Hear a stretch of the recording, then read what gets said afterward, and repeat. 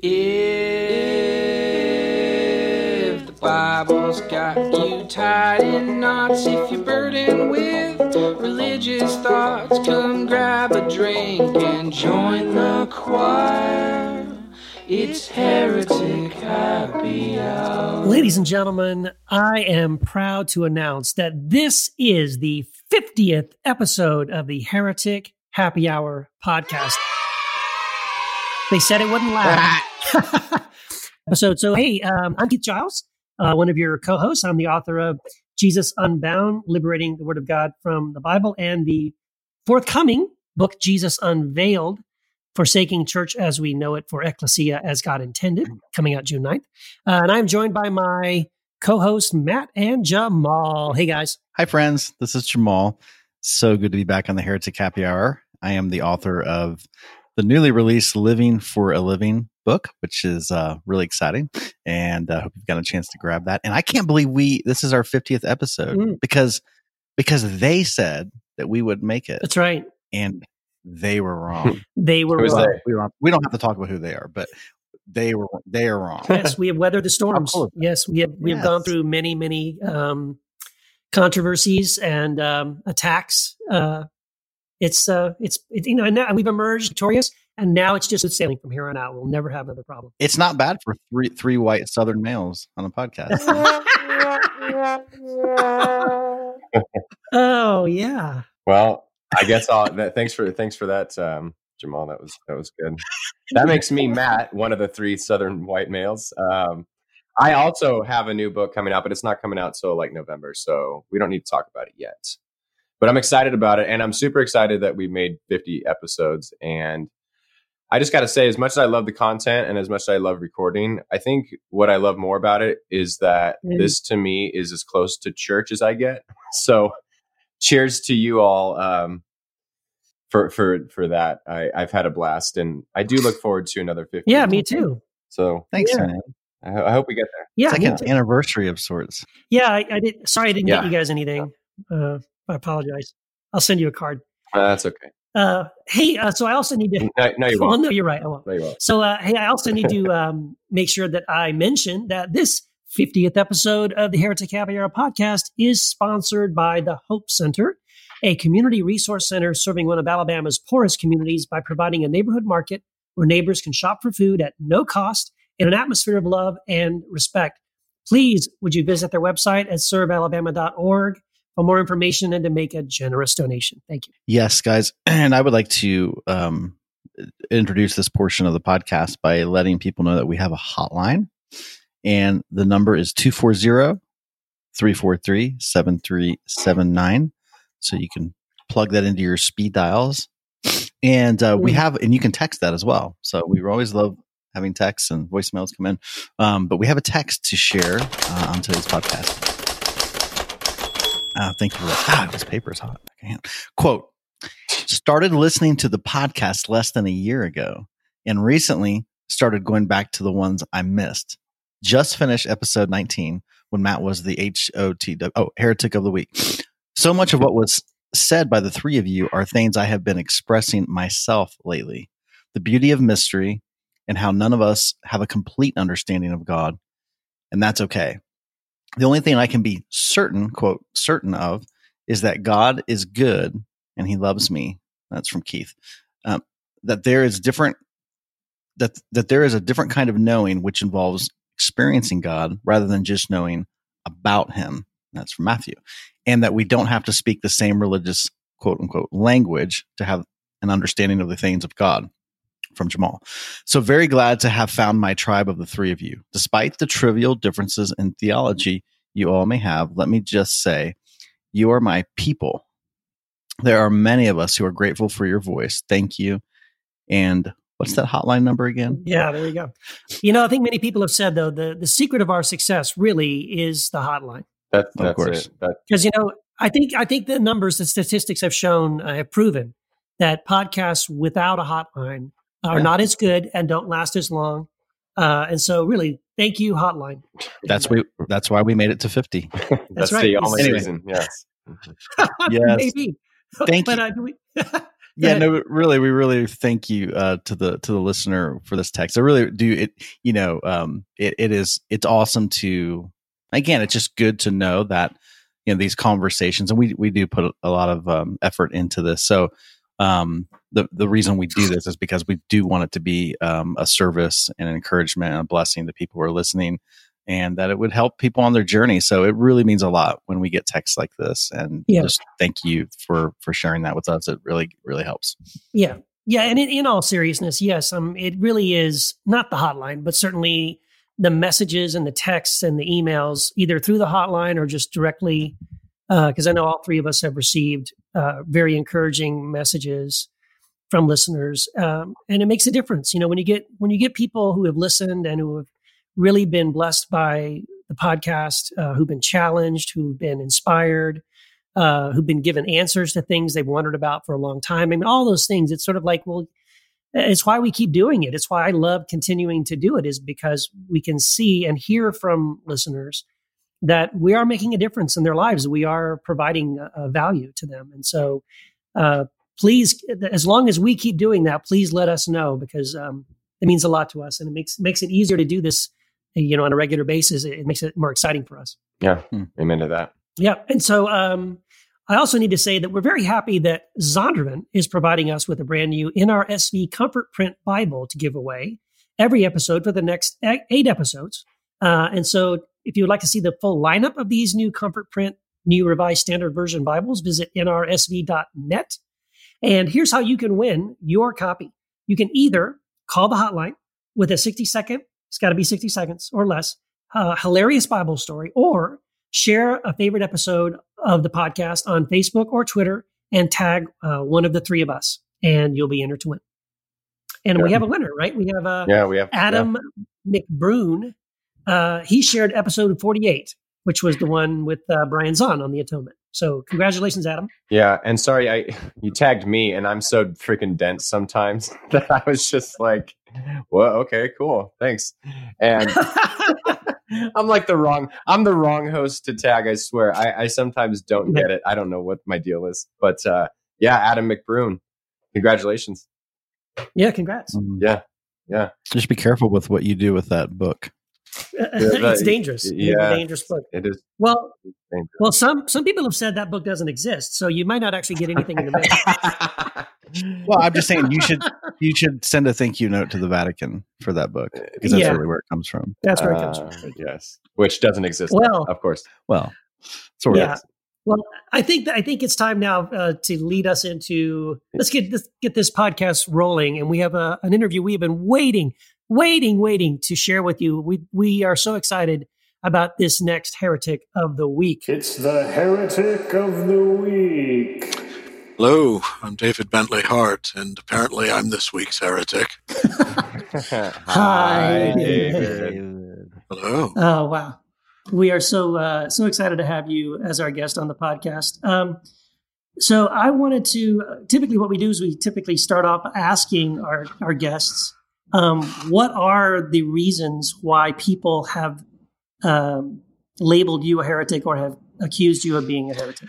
Well, there's so many good reasons why one might that it's hard to reduce it to a few. Of course, it depends on what tradition people come from. To a Calvinist, for instance, I'll always be a heretic because Calvinism, with its extraordinarily tenuous relation to the Christian religion, tends to view anything that resembles the teachings of the New Testament as suspect. But I've even been honored with the title by people within the Orthodox Church, which is my home, not always a shelter, but a home. Although I will say this, since you ask, people who like to throw that word around in this country, in the Orthodox world, tend with fair regularity to be recent converts to the faith. And as a rule, they come from an evangelical background in which their expectations are that whatever Christians believe are something that can be boiled down to the sort of faith statement you might find at the back of a Baptist chapel.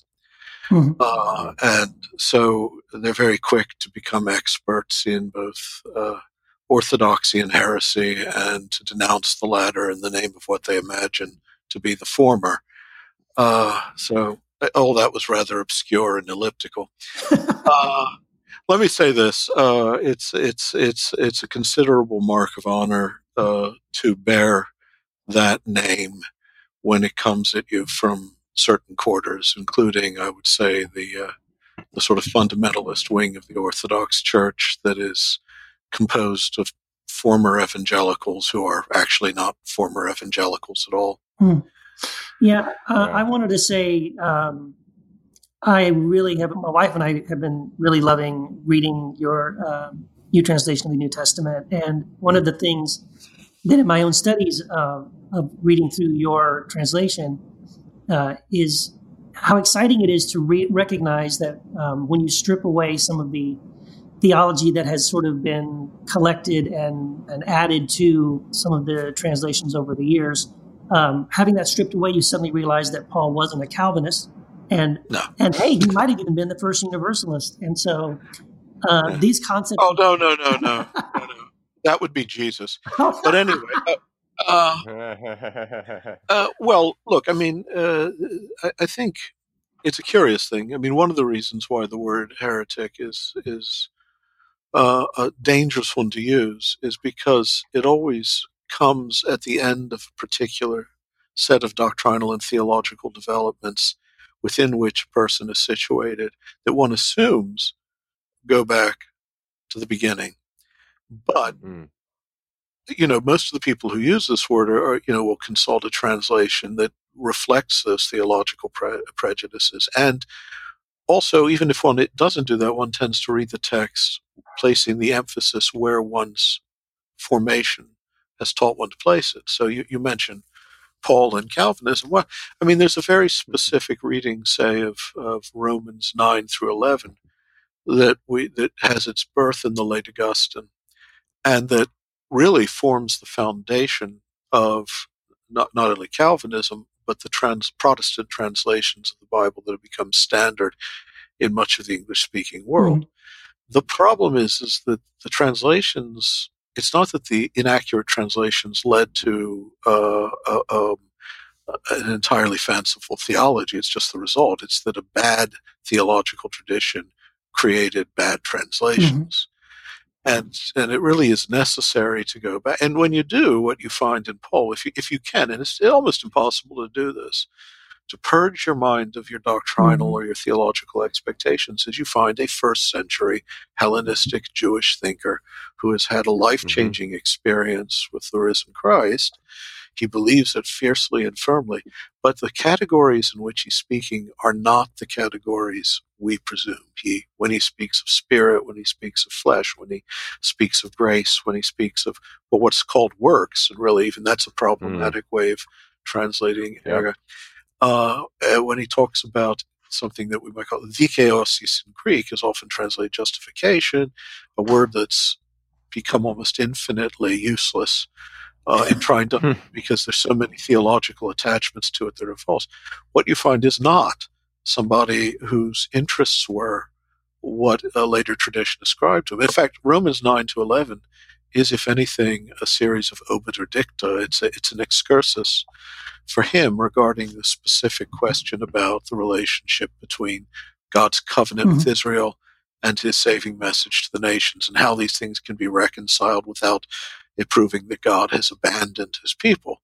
But that's a very small concern for him. His larger soteriological narrative is nothing like the one, say, that Orthodox Reformed theology gives you. Yeah, I wanted to go kind of like stay on the whole thing about Romans. So you are obviously aware of the theory of prosopopoeia that's going on in the book of Romans and in other Paul's writings. Do you have an opinion about that? Do you think that is what's going on? How do you understand that? Because the question is precisely what you think the theory is. You use that term is used differently by different New Testament scholars. Right.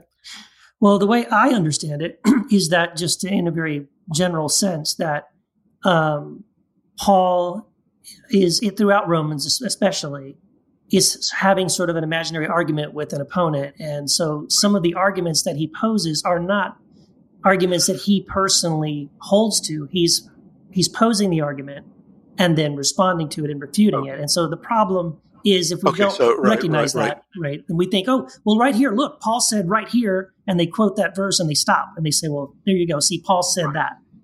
Okay, so you've got it right then. The last time someone had brought this up, when I asked him for a definition, he got it completely backwards, which is that he thought it meant that Paul was actually literally replying to some other document. Yeah. Well, I mean, the point is, of course, that one doesn't. This isn't even a matter of debate, because Paul himself clearly is dealing with a conditional question in Romans 9, which he then negates in Romans 11.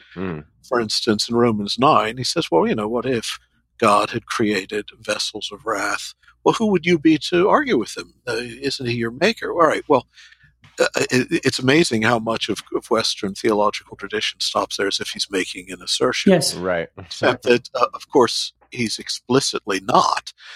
He's starting with, maybe this is the answer, but then, of course, this answer appalls him because of what it would mean. So the whole reason there then follows the rest of that chapter, and then chapter 10 and chapter 11, is that he's trying to arrive at a solution to the question that makes more sense. And where he arrives, of course, is that God is bound all in disobedience, that all might be shown mercy. So there are no vessels of wrath, except in the provisional sense that all of us are bound in disobedience. All of us are vessels of wrath, that we all might be vessels of mercy.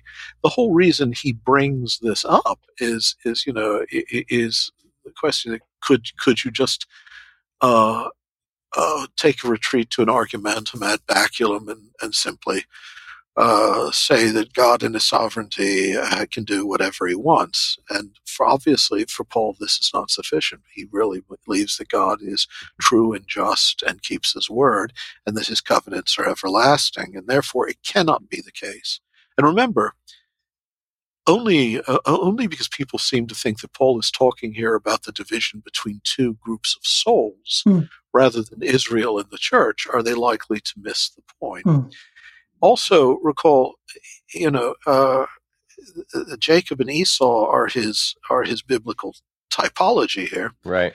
And why is that so? Because, as in chapter 11 of Romans, where there's a reconciliation of the two seemingly separate camps of the elect and the derelict, or it turns out that there is no such ultimate estrangement. There's only a provisional division, and as with Jacob and Esau, they're ultimately reconciled to the increase of both. Exactly. There has never now. Luckily, Eastern tradition never read those chapters the way the Augustinian tradition did, and so the Orthodox tradition never incubated within itself anything like that kind of picture of a God who really does, out of a sheer expression of sovereignty, creates vessels entirely intended for dereliction in order to display his glory as much in the sheer arbitrariness of his wrath. I know Calvinists will object to the word arbitrariness there, but they have no right to do so, because that's exactly what it is. It is divine arbitrium that's the issue. And the curious thing is you don't. This is not a matter of abstruse hermeneutical cleverness on my part. It is Paul himself who explicitly arrives at the conclusion that negates the specter of divine voluntary, the specter of divine cruelty, of divine dishonesty that he raises in chapter 9. So, I mean, to speak of prosopopoeia as as a hypothesis, I think is a waste of time. It's not a hypothesis; it's the clear structure of the text. So he raises a hypothetical question. He considers what it would mean. He rejects it out of hand as being an inadequate hypothesis when speaking of the God of mercy, justice, and truth. And then he arrives at a completely contrary conclusion. So, David, I'm curious if if you were raised, what tradition were you raised in, and were there moments in your life that transpired that took you in the direction that you've been going? Were you I was raised Orthodox? No. I was raised high church Episcopalian, high Anglican, Anglo-Catholic. And remember the Anglican tradition from an early period, because it's not like the Reformation traditions of the continent, which were making a clear break with Catholic tradition. The Anglican Church understood itself as still having this sort of Catholicity, this apostolic tradition. Sure. So that's why Anglican scholarship actually, long before continental theology, had revived and created patristic scholarship of a very high order. So the church fathers had been recovered in the Church of England's thinking in the way that other Western communions really did until the 19th and 20th centuries. I'm not even sure there would have been a ressourcement movement in the Catholic Church, but for if there hadn't been the powerful example of a former Anglo-Catholic patristic scholar named John Henry Newman, who crossed the Tiber. So I was always exposed from an early period to Eastern sources. There was no convulsive break. I didn't, repudiate anything. I just was always drawn to the East, largely, I'm sorry to say, because of the absence of Augustinianism.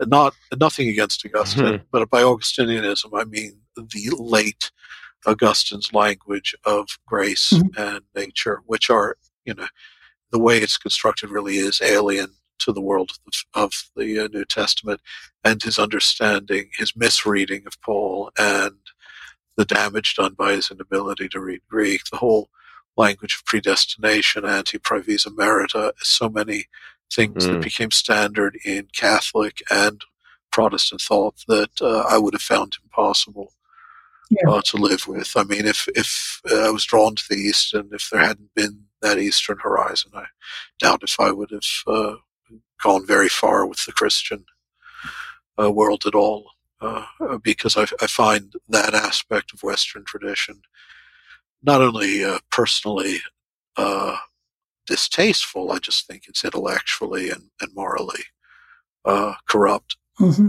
Yeah, I think that's what it's so hard. Like, as someone raised in the Protestant church, like, I had such a different experience where it's like, just throw the whole fucking thing out, because it's so. I don't know if it's just a different perspective. Like, in Protestantism, once you really peel the layers back, it's like, wow, this is so off base that I don't know if I can keep any of it.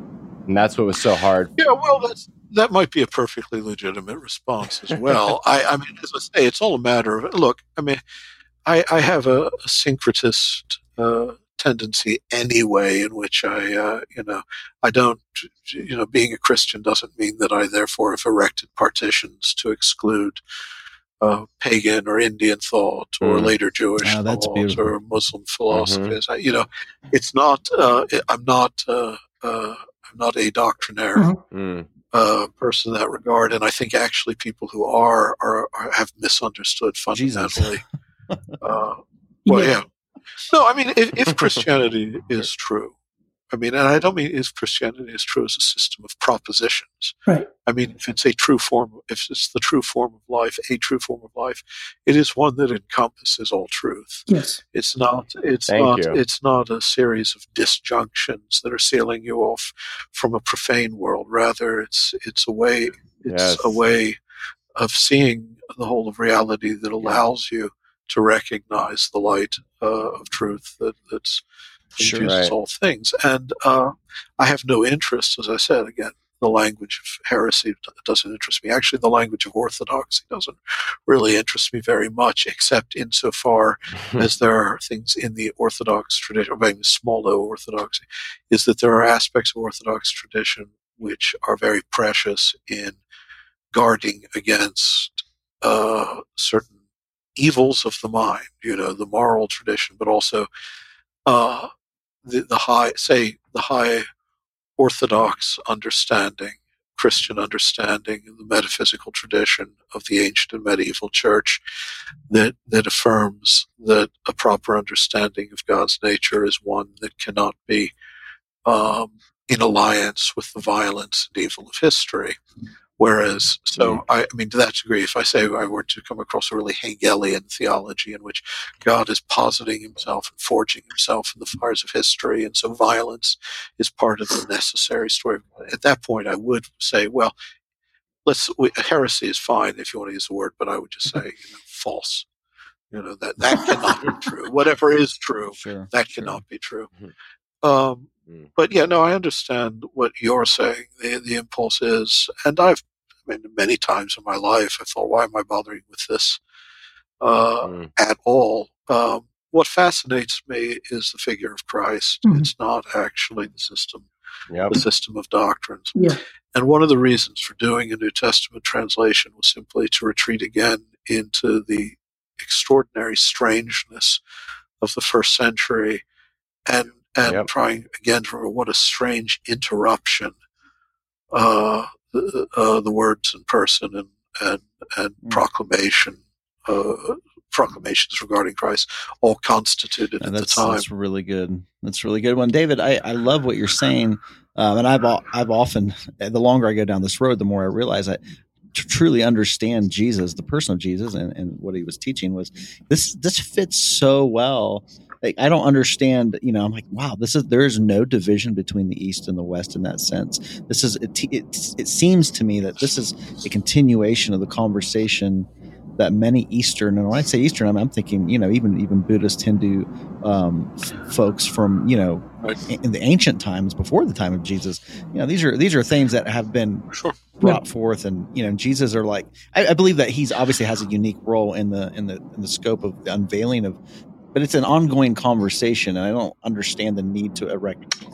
Well, let's put it this way: if Christ is is the unique revelation of the Logos cannot be a unique revelation. That is, it can't be something that is just ontologically and epistemologically sealed against reality. It's the revelation of the underlying principle of all things, which is manifest. I mean, that's Romans chapter 1, right?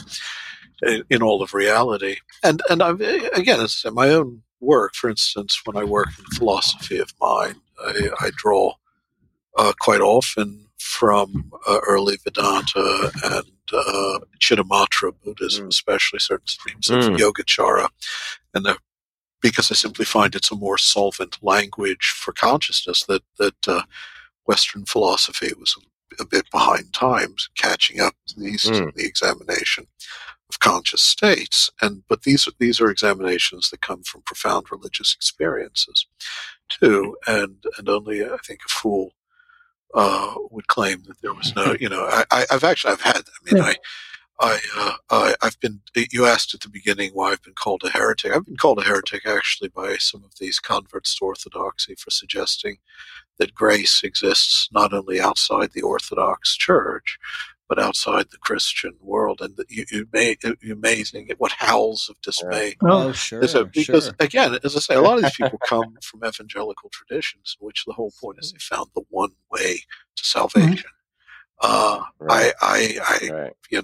And that the one way to salvation, it's almost like our picture of the picture we've been given. I don't think it's quite accurate. The picture of Gnosticism is you have the special secret. You've got the right words, the special formula for chasing away the archons. And then once you know these magic words, in the case of, say, a Thomist, it might, of the, manualist tradition, well, as long as you know the difference between sufficient and efficacious grace and all these other absurd categories that correspond to nothing real. Or if you're a Calvinist, it's a specific understanding of justification and works, and one that actually is exactly the opposite of what Paul's actually saying. If you have these magic words, you can conjure your way past the gates of hell, but it's an extremely, extremely unlikely thing.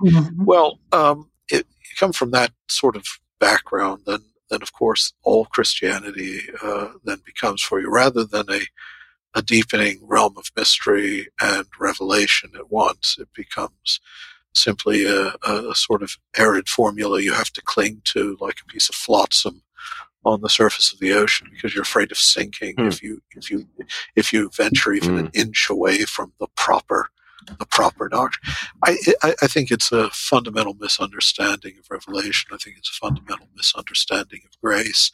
I think it invariably is based on doctrinal deformations of the original documents anyway. And that's in some sense, the most melancholy fact of all is that they're clinging to traditions that they often don't know, or if they're right about the way Christianity works, they've almost certainly got the wrong formulas. Yeah. And what's interesting is you were describing that reaction that you have even within your own tradition when you suggest that grace is not only for those outside of your tradition, but even outside of Christianity, and then people freak out. And I couldn't help but think, well, isn't that exactly what happened when Jesus went to his hometown, stood up in the synagogue, read from the scroll of Isaiah, and then proceeded to suggest that God's grace was also for the Phoenician woman and the Syrian, and that the prophets weren't sent to any Jewish widows, but to those who were pagan and outside and Gentiles. And then that's when they wanted to kill him. It's because he was suggesting that God's... At that point, very specifically, the story is, of course, he's making a claim about the imminent arrival, the actual presence of the promised messianic age, or at least that seems to be, it's sort of, this day, and you're hearing the words yes, fulfilled. But even so, yeah, I mean, just take, of course, that's the offense also of Pauline Christianity in the eyes of the beginning. Yep. But look at I've been, for the most part, rude more about Calvinism than, say, about a certain kind of Reformation age Catholicism. So let me shift to the other for a moment. Okay. In the Manualist Thomist tradition, it is claimed.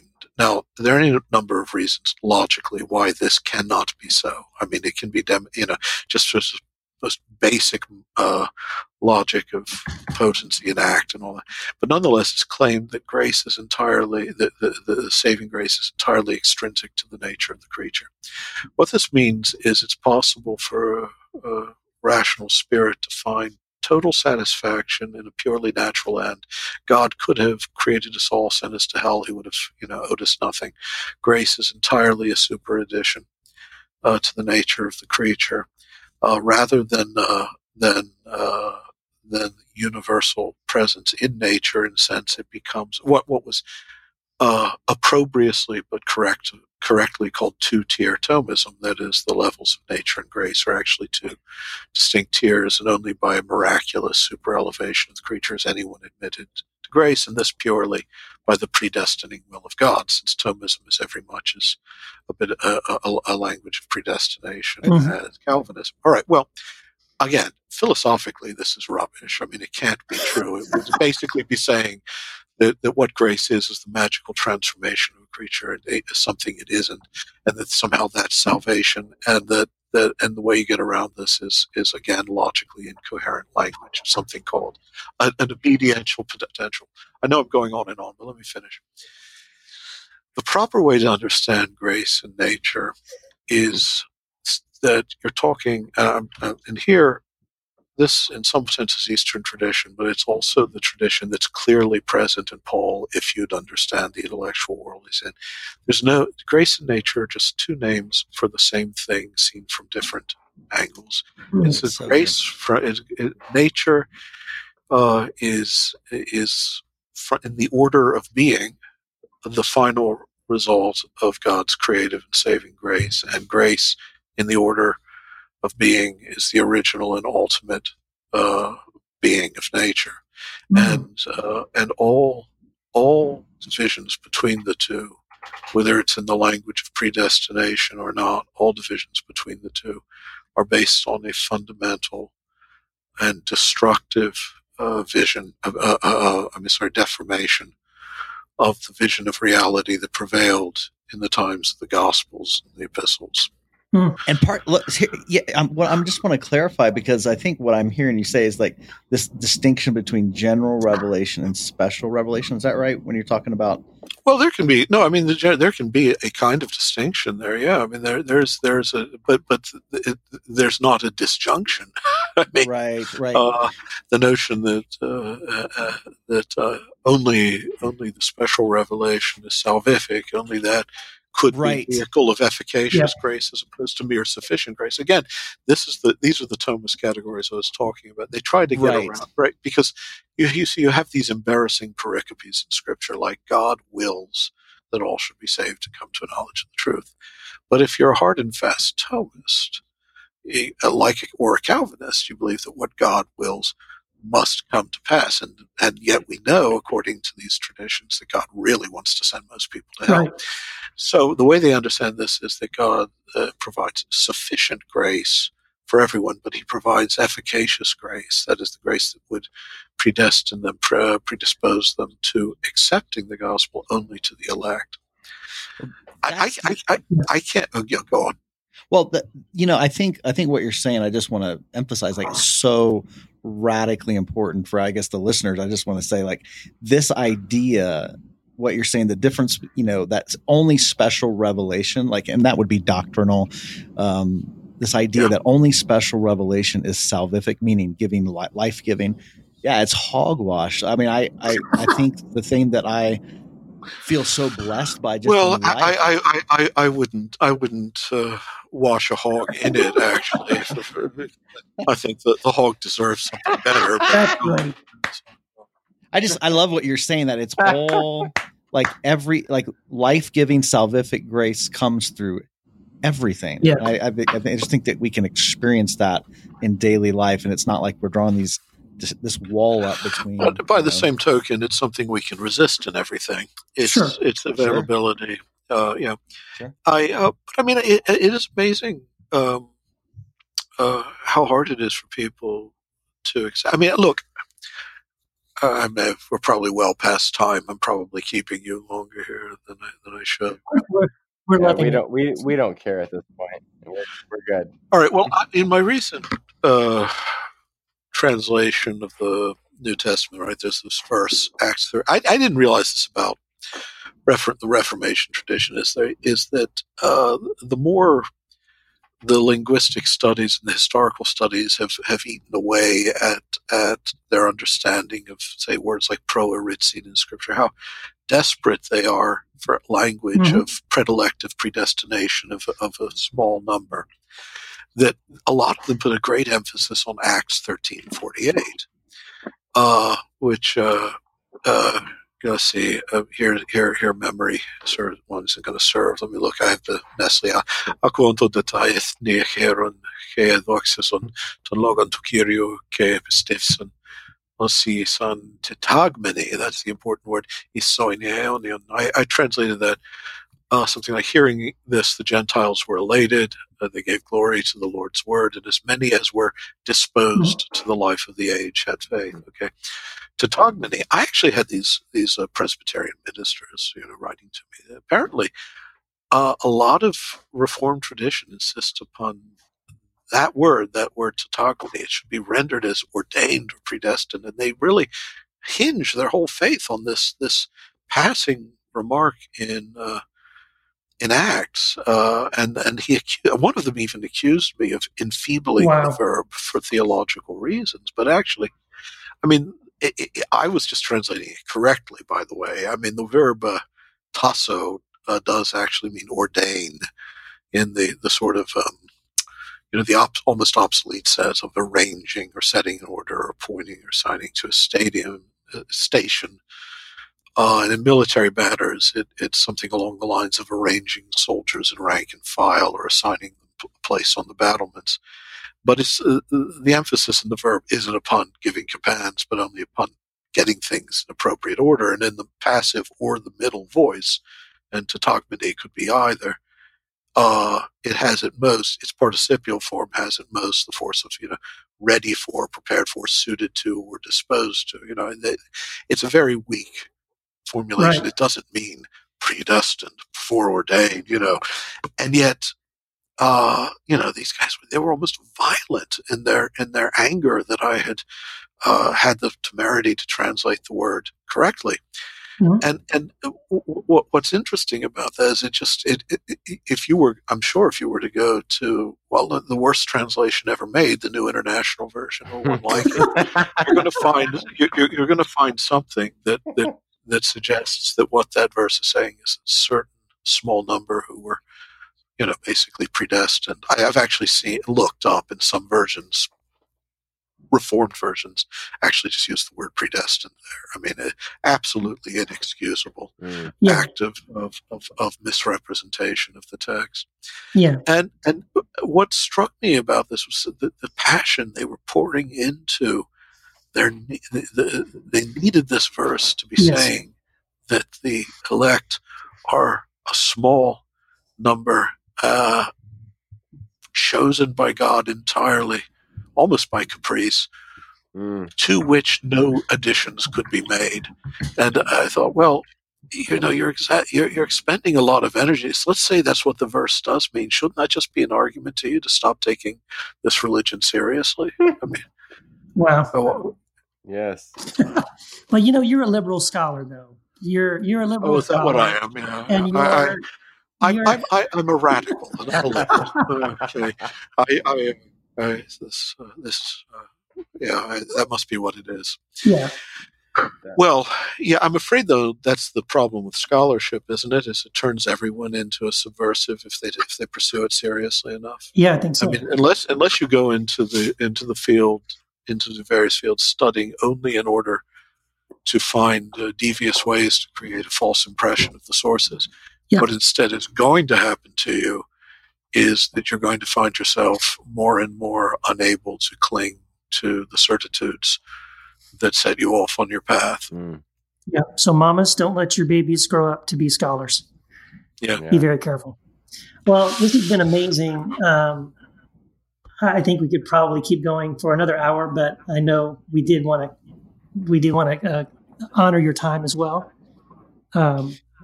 Jamal, did you want to ask him the last question? Sure. Well, I was just curious about what you're working on currently and how folks can get in touch with your work. Well, I'm always working on many things at a time. I have, going back, you may or may not know that I also publish fiction, and I have various works of fiction that I'm contracted for, both for adults and younger readers that are in the works. I have a big project on philosophy of mind, which is unfolding at a glacial pace, but that's appropriate because the literature right now is vast. I have a book coming out from Yale that's already in typeset on universalism.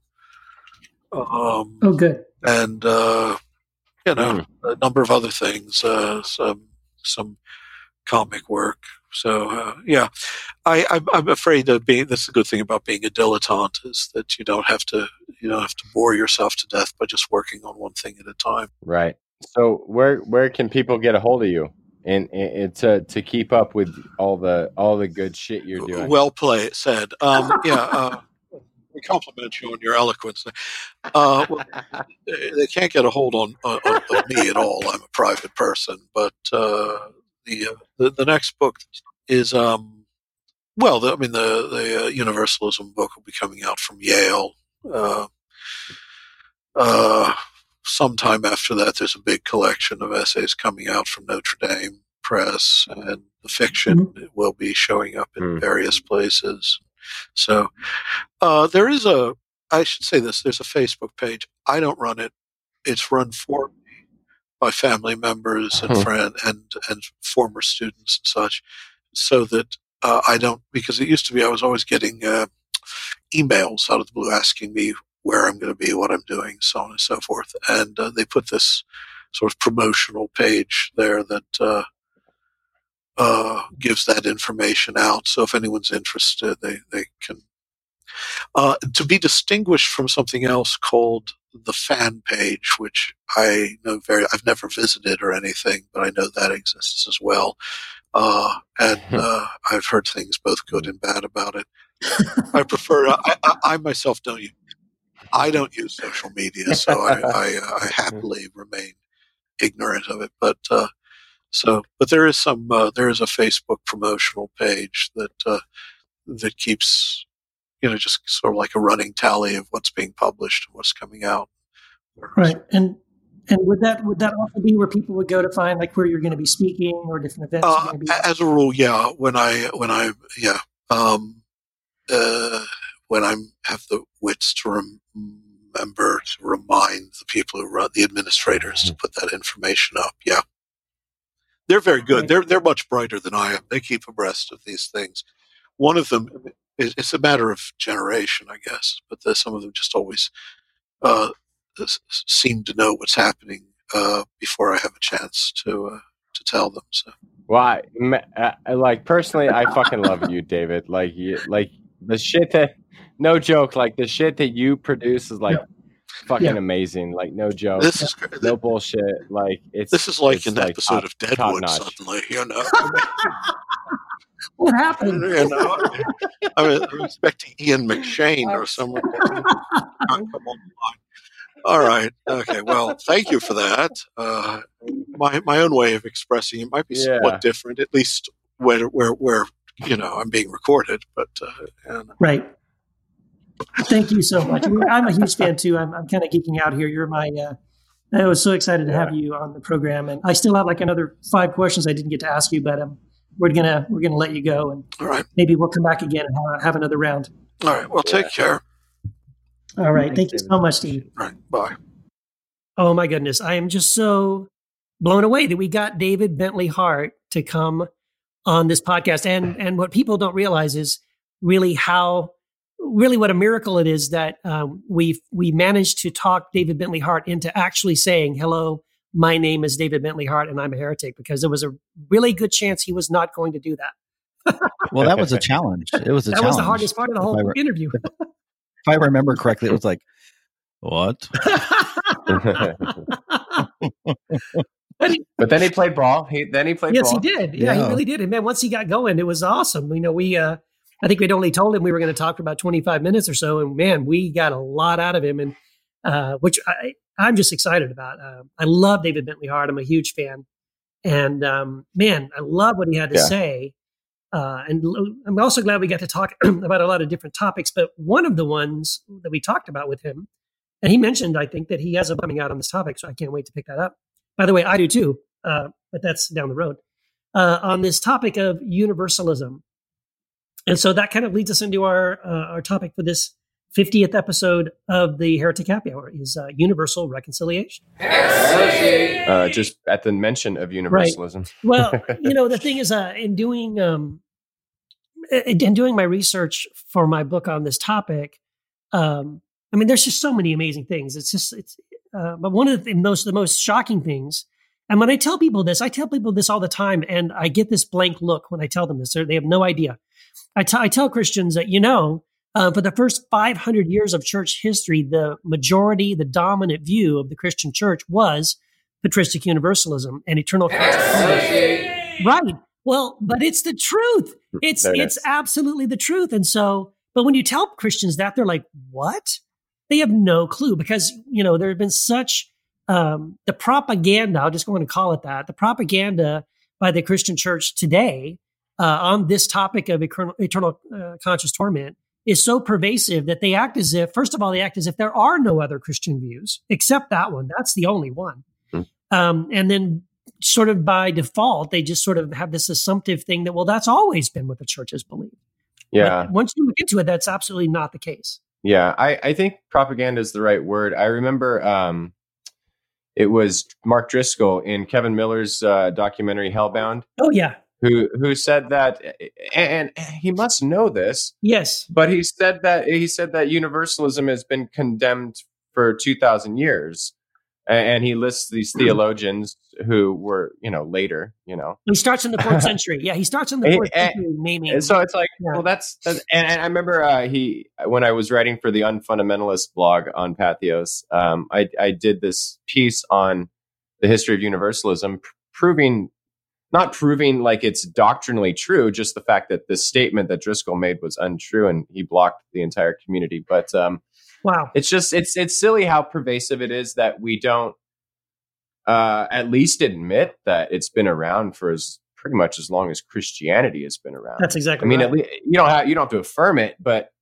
don't deny the historical fact that even Augustine admitted that indeed very many subscribe to this view, and not just random fringe type Christians, like a good solid Orthodox theologians like Gregory of Nyssa and folks like that. Like, it was a very mainline and view, such a mainline view that you don't have, even the councils that put together sort of the creeds, the early Christian creeds, those were presided over by someone who was a known universalist, and the other people on those councils didn't object to that, and we were aware of that. And even if they didn't hold that view, they certainly didn't act as if being a universalist was heretical. Like it really was the dominant view. And so, just for example, there were, I think, 6 schools, right, in early Christianity,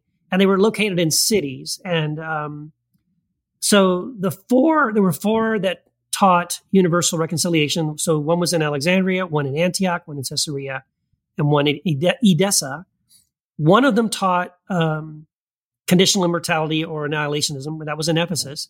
And one of them taught eternal conscious torment. And by the way, that one was in Rome.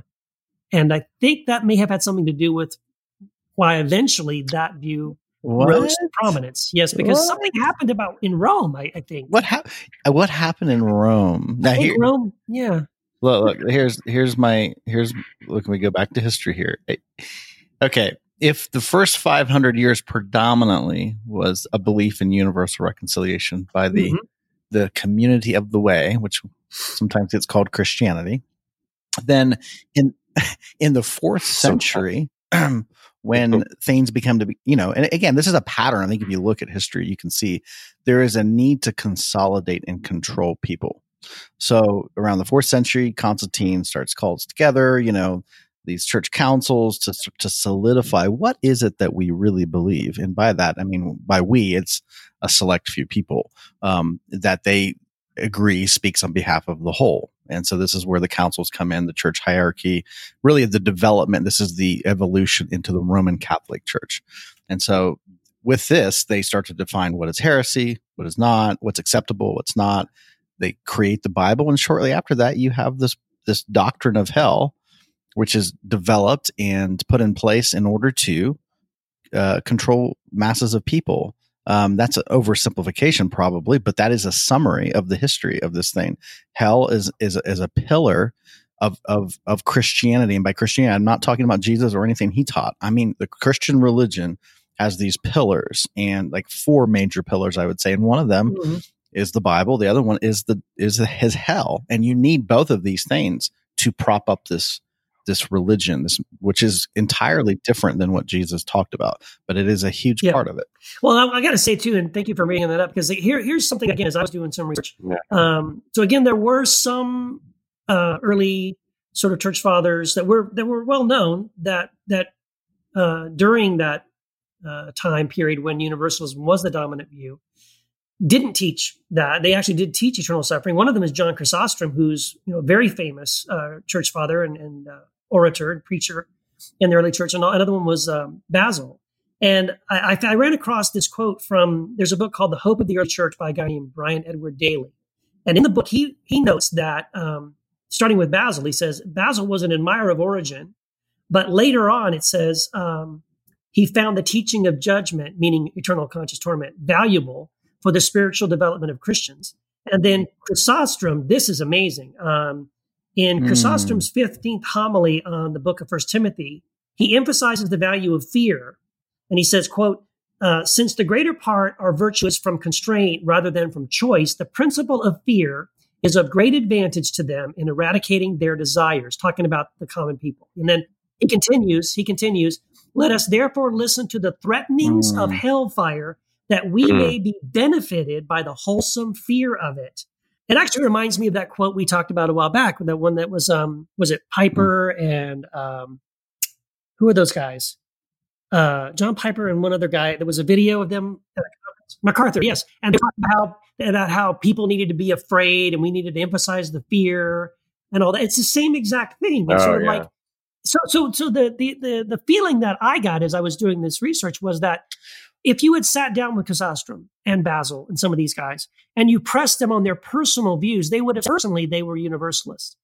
But they saw the value in, if I teach judgment and hellfire, it's going to be more effective in kind of using fear to get people, to get Christians to be serious about their faith. That their fear was that if they taught universalism, that people would be like, oh, well, it doesn't matter.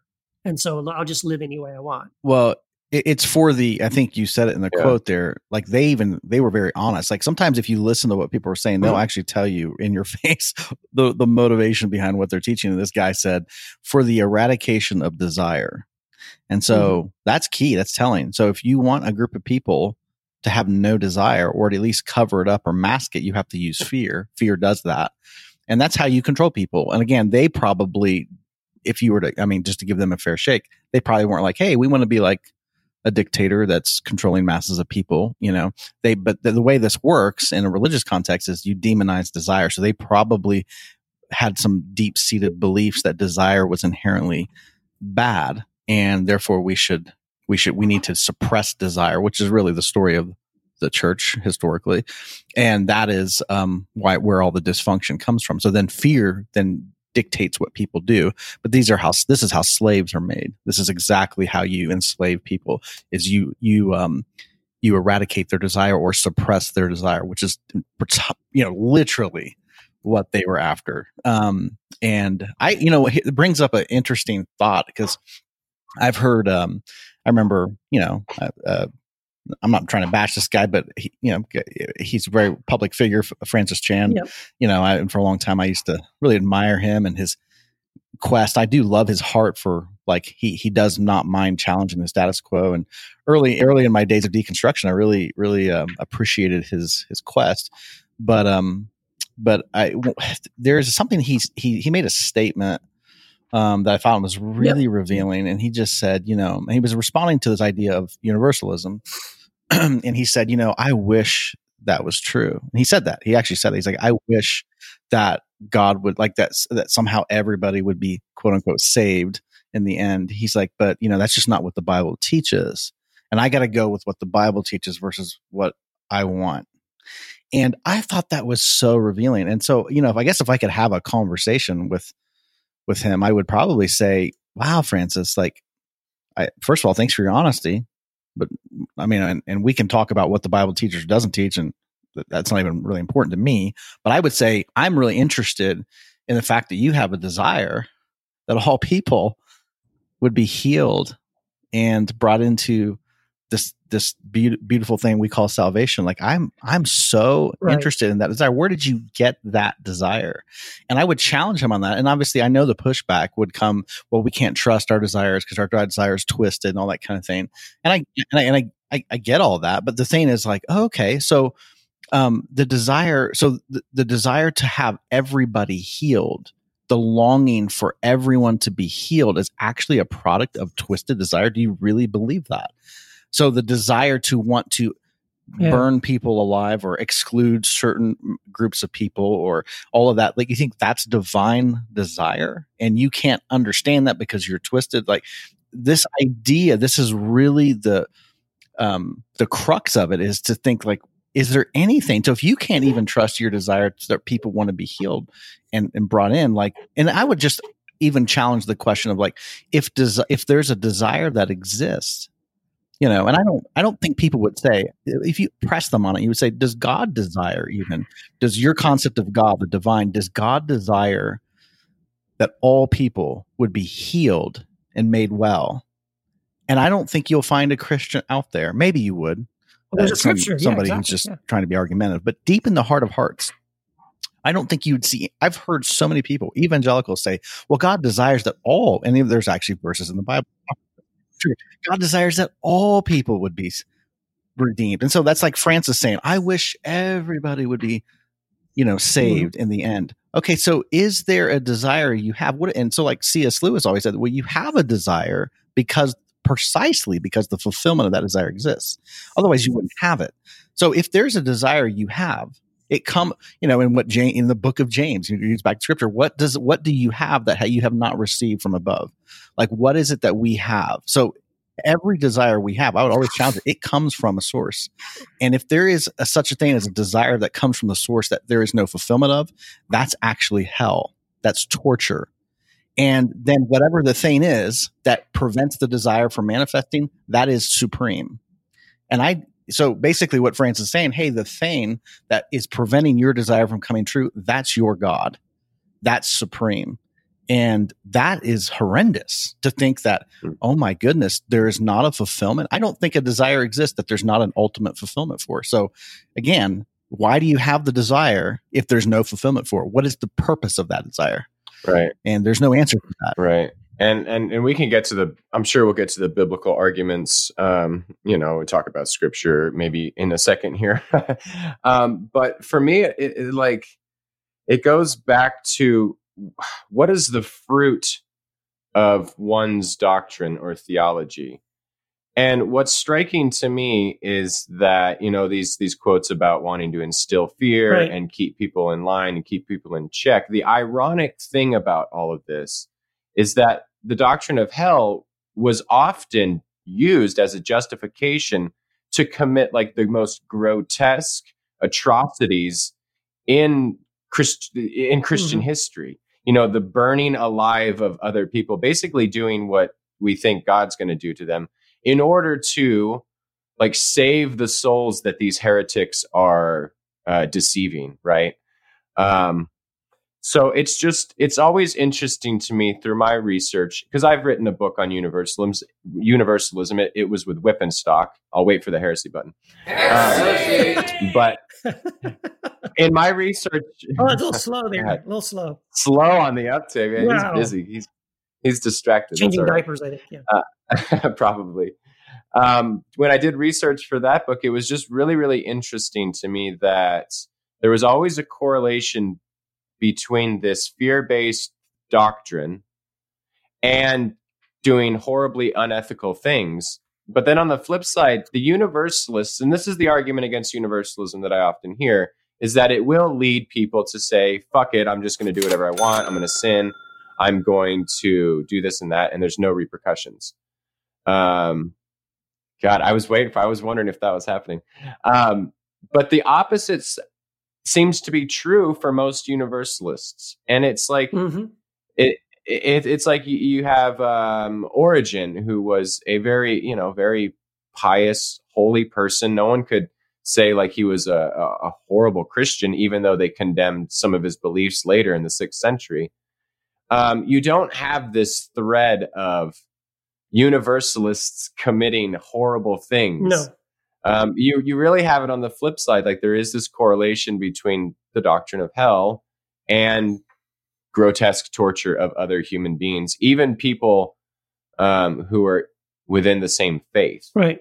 Well, here's what's interesting about that, Matt. I think you're right. And I think my theory about that is, I think if you are truly a universalist, and in other words, you believe that God is a loving father, and you believe that every human being on this planet is a child of God, and therefore your literal brother and sister in Christ, and that eventually we're all going to experience redemption and transformation, and we are all going to finally be, whole and perfect in the presence of God. The truth is, I think that makes you actually a more loving person. It makes you a more accepting and kind and giving person, because you don't see people anymore as, well, they're going to burn in hell, they're lost, they're sinners, or, you don't see these divisions anymore. You actually see connection. You see the good in everyone, right? You see even at least the potential good in everyone, because that's how God sees everyone. Yeah. And you can still be a jerk and as a universalist for sure. Yes, but when you really think about it, you're like, what good reason do I have to hold a grudge? What good reason do I have to not forgive someone who if you truly believe that in the end you're going to reconcile, well, why not now? Right. Because it makes no sense to be like, oh, we'll just push that off till later. I mean, yeah, we do it because we're human and we still struggle with shit. But when you really step back and you're contemplative about it, and you're just like, wow, I literally have no reason to not forgive this person or to not reconcile with this person. I mean, yeah, reconciliation doesn't always happen. It has to be a two-way street, Right. but you yourself can start to let go of that baggage that you might have, those grudges you might hold, and it really causes you to think about these Right. things. Yeah, because if you do embrace the sort of either the annihilation or the eternal conscious torment view, again, this is just my opinion, but at different points in my life, I have held all three views. I think those other two mindsets, eternal torment and annihilation, it really does sort of like, it allows you to dismiss people. It allows you to say, well, they're lost. They're going to burn in hell. It opens the door. Yeah, it at least makes it easier, put it that way. Versus if I really do believe it, well, you know what? God loves everyone, and God is going to redeem everyone. God cares enough about everyone that He's not going to give up on them. Then, at least for me, it really helps my perspective of other people to say, well, no one's beyond redemption, no one's beyond forgiveness, or even that ultimate reconciliation. So, anyway, I just. For me, anyway, I think those other two views lead to much more toxicity, give us more permission to dismiss people and stuff. So we probably should get into at least some of the scriptural basis. Well, that's going to be the pushback, right? Right. I mean, for a lot of people, right? Because so far, all we're talking about is our feelings and our views, and we're sort of which is probably more important than the scripture. Well, for some people it is. Well, for me, it absolutely is. Because, yes, well, of course it is. Well, because the Bible isn't real. And because that's actually what Jesus taught us to look to for an understanding of what ultimate reality is. Because nowhere does Jesus ever say, hey, look to a book that will be created, several centuries later. He always said, come back to the fruit, come back to this internal state. Like, what does it do for you? I personally feel that anything, and this is, again, I know this will come across as like, oh my gosh, very rigid for some people, but anything that falls short of universal reconciliation, any view that doesn't embrace universal reconciliation is a profound misunderstanding of the kingdom of God. Because Jesus was very clear, and I think it's pretty, if you, and again, he's using natural examples. Like he said, what shall I compare the kingdom of heaven to? Oh, it's like a lady who takes a little bit of leaven, yeast, and throws it in a batch of flour. Well, if anybody who's worked with dough, I used to work at this pizza shop when I was a kid, and like literally we would have to make dough. And I just remember marveling at this. We'd put a little bit of yeast in the dough, and you just cover it, and you come back a while later, a day later, the next day, and the whole thing would just have risen and been transformed. And there's not one batch of the dough that wasn't transformed. And this whole concept even is like, yeah, it starts small, but it works its way from the inside out, and it transforms the entire thing. It's an analogy. To me, it's an analogy of, gosh, this is how the kingdom of God works. So this idea that somehow everything won't be transformed is just a profound misunderstanding of how the nature of the kingdom works. Yeah. Well, for those people that do, for me, I went through this step-by-step process. So for me, I sort of, I realized that there were three Christian views. I recognized also that as I looked into it, that a lot of the verses that are used to support the eternal conscious torment view, what I've seen is that they're actually not verses at all about what happens to us after we're dead. It's not about the afterlife. These are verses that typically are apocalyptic hyperbole, that Jesus is borrowing the exact phrases from the Old Testament scriptures, which were judgments that the prophets were making against actual cities, Edom, Egypt, Babylon, Jerusalem. And so they're about what's going to happen. He's prophetically warning people in Jerusalem, using that same exact language, that they need to, turn around, think differently, go another way, or they're going to suffer this destruction of Jerusalem, which is coming, and it did come in AD 70. So all that. So for me, I sort of like, okay, well, I believe I can safely say that these verses that I thought were about what happens to us after we die are not about that at all. And so I can say, okay, then I don't think eternal conscious torment is real. And then I kind of moved on to the annihilation view, because again, I was saying, well, scripturally, it looks like the language is often about perishing and dying, and those kinds of things. So I thought, okay, that's what that's about. But then even the more I looked at those verses, the more I thought, well, those again could, I think, still be about AD 70. Like they will physically die. That is what happened. Those people alive at that time, during the time of Jesus, who did not turn and follow his path, they did physically die. Their bodies were physically thrown into the valley of Hinnom, right, which was Gehenna, outside the city gates, and burned. So, and then that, along with some other things, then I really started looking more seriously at universalism. But there are verses. This is, again, let's go back to what we just said at the beginning.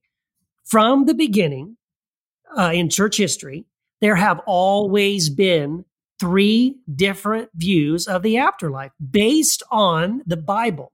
So all 3 views are Christian. All 3 views are quote unquote biblical. Biblical, yeah.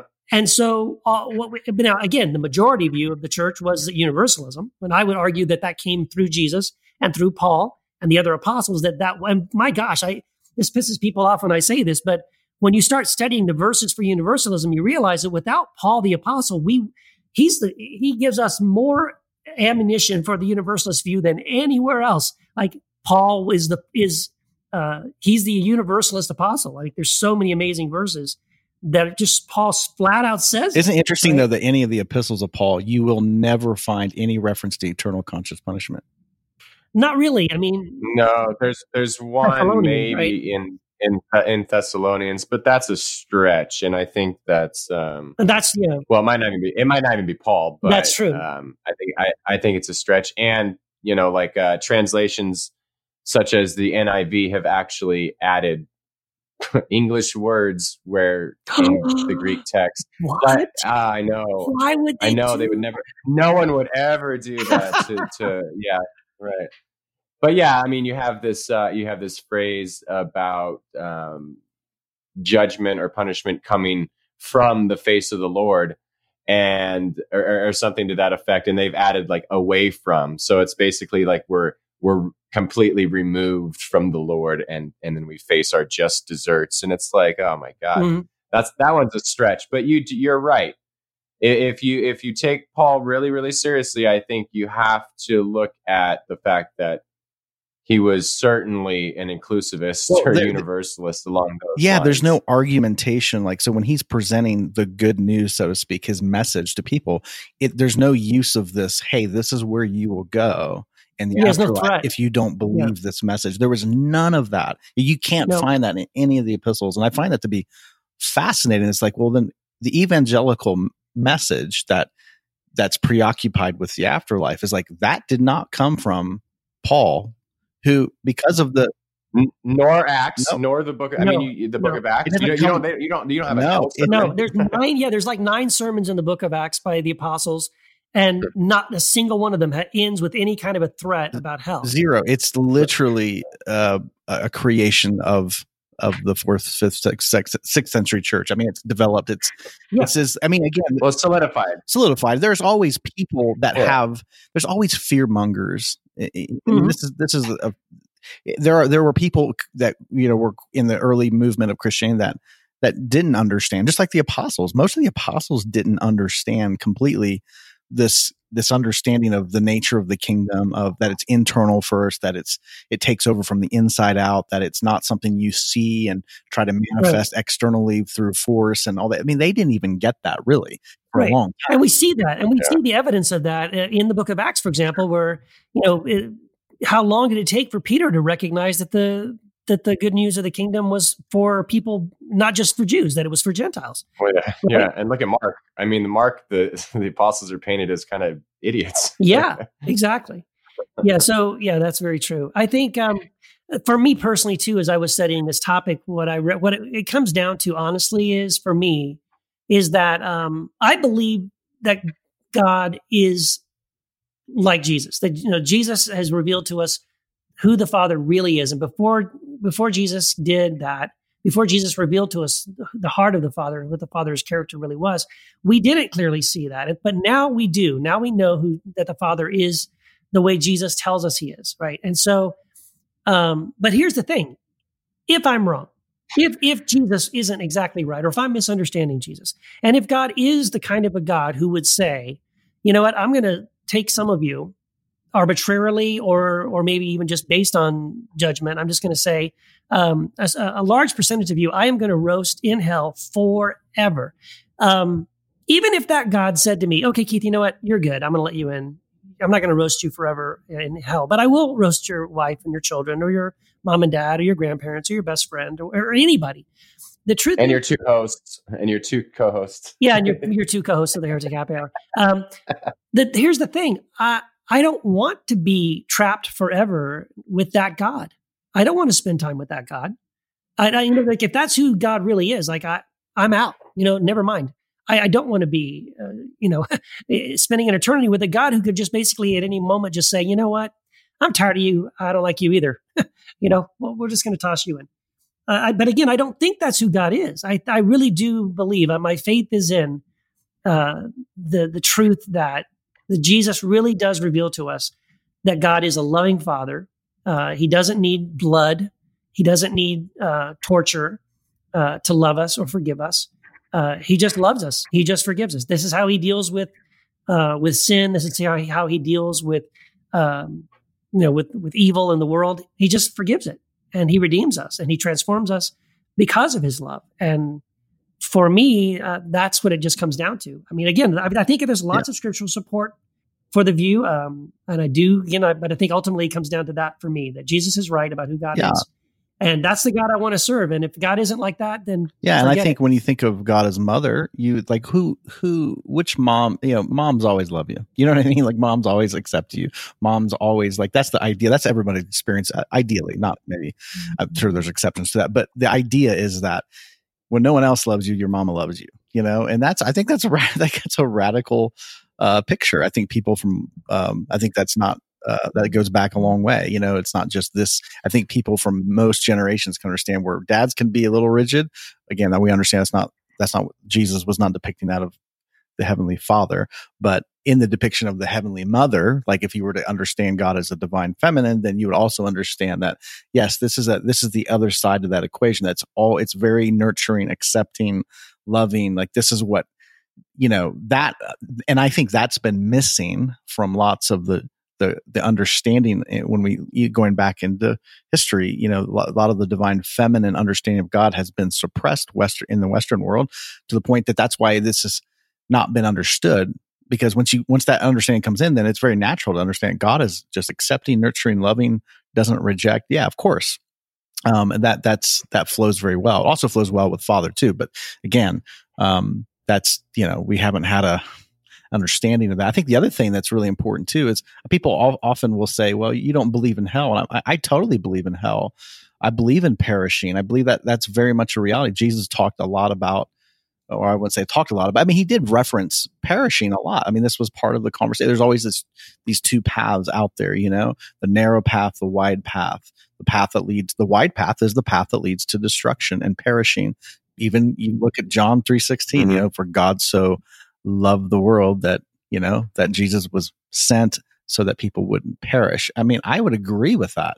I just think that when we put the spin on it as being afterlife, again, this is the evangelical misunderstanding that everything's about the afterlife. And that's just not true. There's not even a lot said about the afterlife because probably, like I said before, there is no afterlife in the sense of it's always life. It's always right now. So are people perishing? Is heaven or hell? Does heaven or hell exist? I would say yes. It most definitely exists right now, in the very present moment. Yeah. So there's always this choice before us. Even like the scripture says, today is the day of salvation. It has nothing to do with when you die. This is not even the conversation. It's today. So today there's this choice of understanding, coming out of suffering, the hell of feeling like you're rejected, that you're not loved, that you're alone. This is hell. This is what people are suffering from. In the revelation of Jesus is Emmanuel, which is God with us, that we're not rejected, that we're not alone, that we're all these things. So it's heaven or hell is a conversation for present moment. Ultimately the hope we have is that the desire that everyone will be healed will happen. And of course, that's pretty obvious. Like that's the understanding of Jesus. That was the understanding of Paul and the early church that understood, that grasped this revelation of Christ, the universal Christ, the cosmic Christ, understood that, yeah, there is not one place that's not going to be summed up in this thing, in this understanding of Christ. Like, yeah, obviously. But what's really more important is not where you go when you die, because that's, who cares? Because there is no tomorrow. It's always today. So the real question is, where are you now, and where will you? And it will always be now. Yeah, forever. Yeah, and even if we are talking about the afterlife, I will add, one more caveat, which is a complaint that some people have about universalism, is that there's no such thing as justice, or there's no such thing. People just, they stay the way they are. Hitler's going to walk into into heaven. Those sort of things. It's like, no, I think correction is always a possibility. Right. Whether we're corrected in the here and now, or whether it's the so-called afterlife, I don't see anything mutually exclusive between justice and love, or correction and love. I don't play the correction or justice card when my daughter screws up and then go back to loving. It's always through the lens of love. So I think people need to keep in mind that you can be a universalist and still believe in, if you want to call it punishment or correction or discipline.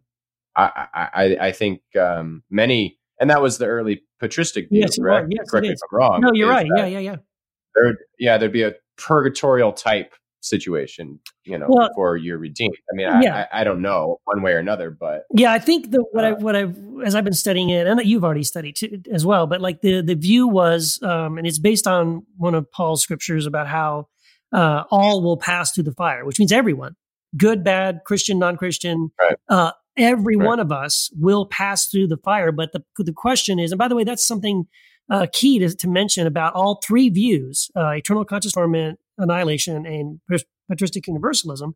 All three views say that after death, we'll enter the fire. The question is, what is the nature and purpose of that fire? And I think that the universalist view is supported by the scriptures. That there's a verse in Hebrews that talks about how God disciplines those he loves. Well, who are those that God loves? Well, the scriptures say everyone. God loves everyone. God so loved the world. So everyone that God loves, which is all of his children, will pass through the fire, will go through some amount of discipline, but it's always, it says in Hebrews, it's always for our good. It's for our benefit. And it's intent, whatever this fire is. I think this fire is a metaphor. It's not literal fire, but it's some sort of a refining process that, yes, might be and unpleasant to endure at the moment, but the end result is we are brought through the flame, and the gold and silver and precious stones are revealed, and all the other things are burned away, and so we're been eventually brought to this place of being made right in ourselves and with God in a way that, like you said, Hitler's not going to walk into heaven as Hitler. He's going to walk in as a totally, like, an unrecognizable human being that will be like, wow, that was who you were? That's what you did? Wow. And then he would be so broken about that, right? He would be like, wow, yeah, but glory to God. This is something that God has done. And I don't know. We could talk about this. We could probably do a whole nother podcast on this. Like, because I'm also remembering the verse, which again, we talk about words being changed in our English translations.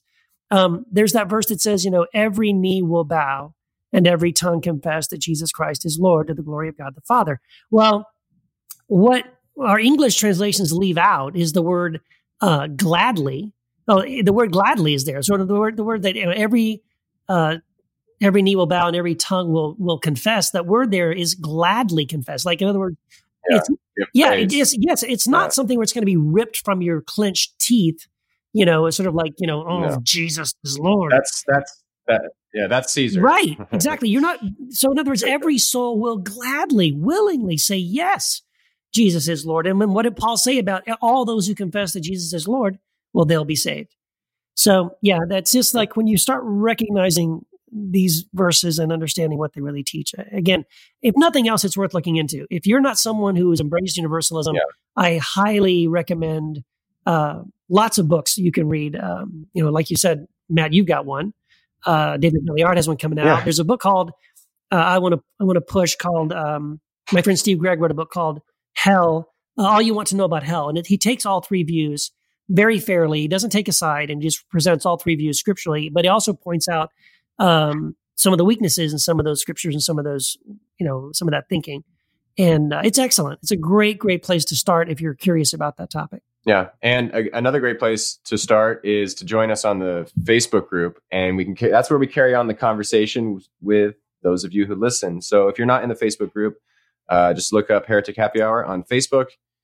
Jump on there. Let's continue this conversation. We also have a website, heretichappyhour.com, as well as a Patreon site. So it's patreon.com/Heretic Happy Hour if you want to support us and get even more excellent content. Absolutely. And by the way, if you guys are in Southern California or near Southern California, I want to invite you to join me on June 22nd at First United Methodist Church for an event called United We Stand. This is to get Christians to come together to address the fact that the church is more politically divided than ever before, and hopefully find common ground in the body of Christ so we can get really back on track with what we're called to do and who we're called to be. And if you want information about that, you can find that at faithandpolitics.us, or just follow me on Facebook or look for a link on my page. Yes. And did you guys know that we are available on iTunes? No. Yeah, we sure totally are. iTunes carries our podcast, the Heretic Happy Hour, and you can rate us and review us. We would love that, please. It actually goes a long way. From 1 to 5 stars. Yes. No, it's only 5. Only 5 stars. Only 5 stars. We got a couple ones.